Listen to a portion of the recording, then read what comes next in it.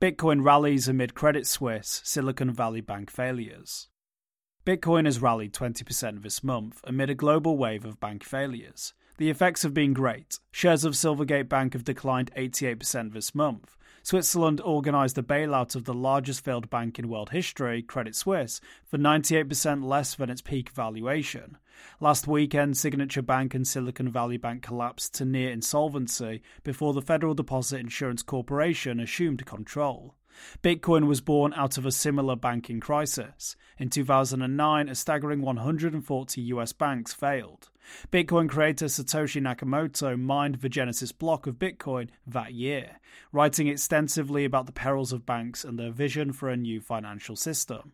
Lest anyone doubt Bitcoin's intention, Satoshi inscribed one message into that block, a newspaper headline about bank bailouts. Satoshi Nakamoto built Bitcoin to disintermediate third parties from digital cash transactions. Using the Bitcoin network, no one need trust any bank nor government to confirm payment.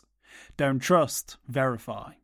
Bitcoin solved the Byzantine general's problem, long thought to be unsolvable paradox. Imagine several Byzantine generals approaching an enemy city. Separated by great distances and unable to hear or see one another, they must communicate via messengers.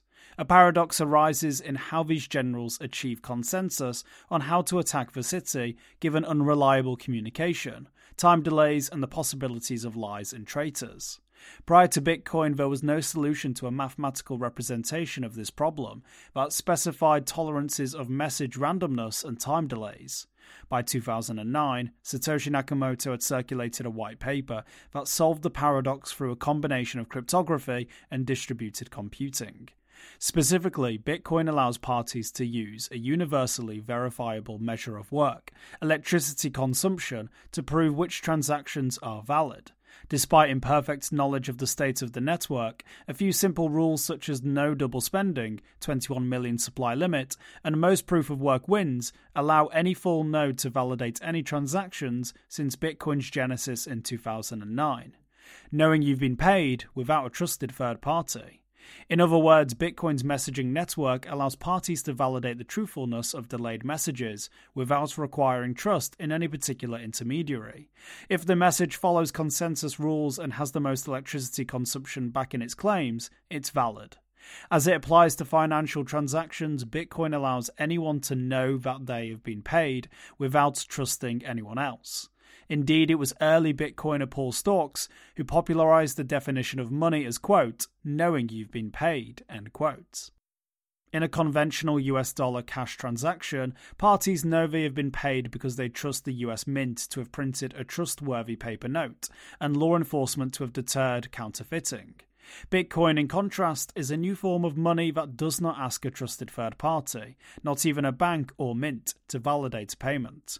It allows anyone to know they've been paid using their own node, without trusting any intermediary. Bitcoin succeeds despite bank failures. Bitcoin's decentralized operation has shown resilience during a string of crypto and bank failures. The multi-billion-dollar Celsius network declared bankruptcy on July 13, 2022. Celsius' slogan was "Unbank Yourself."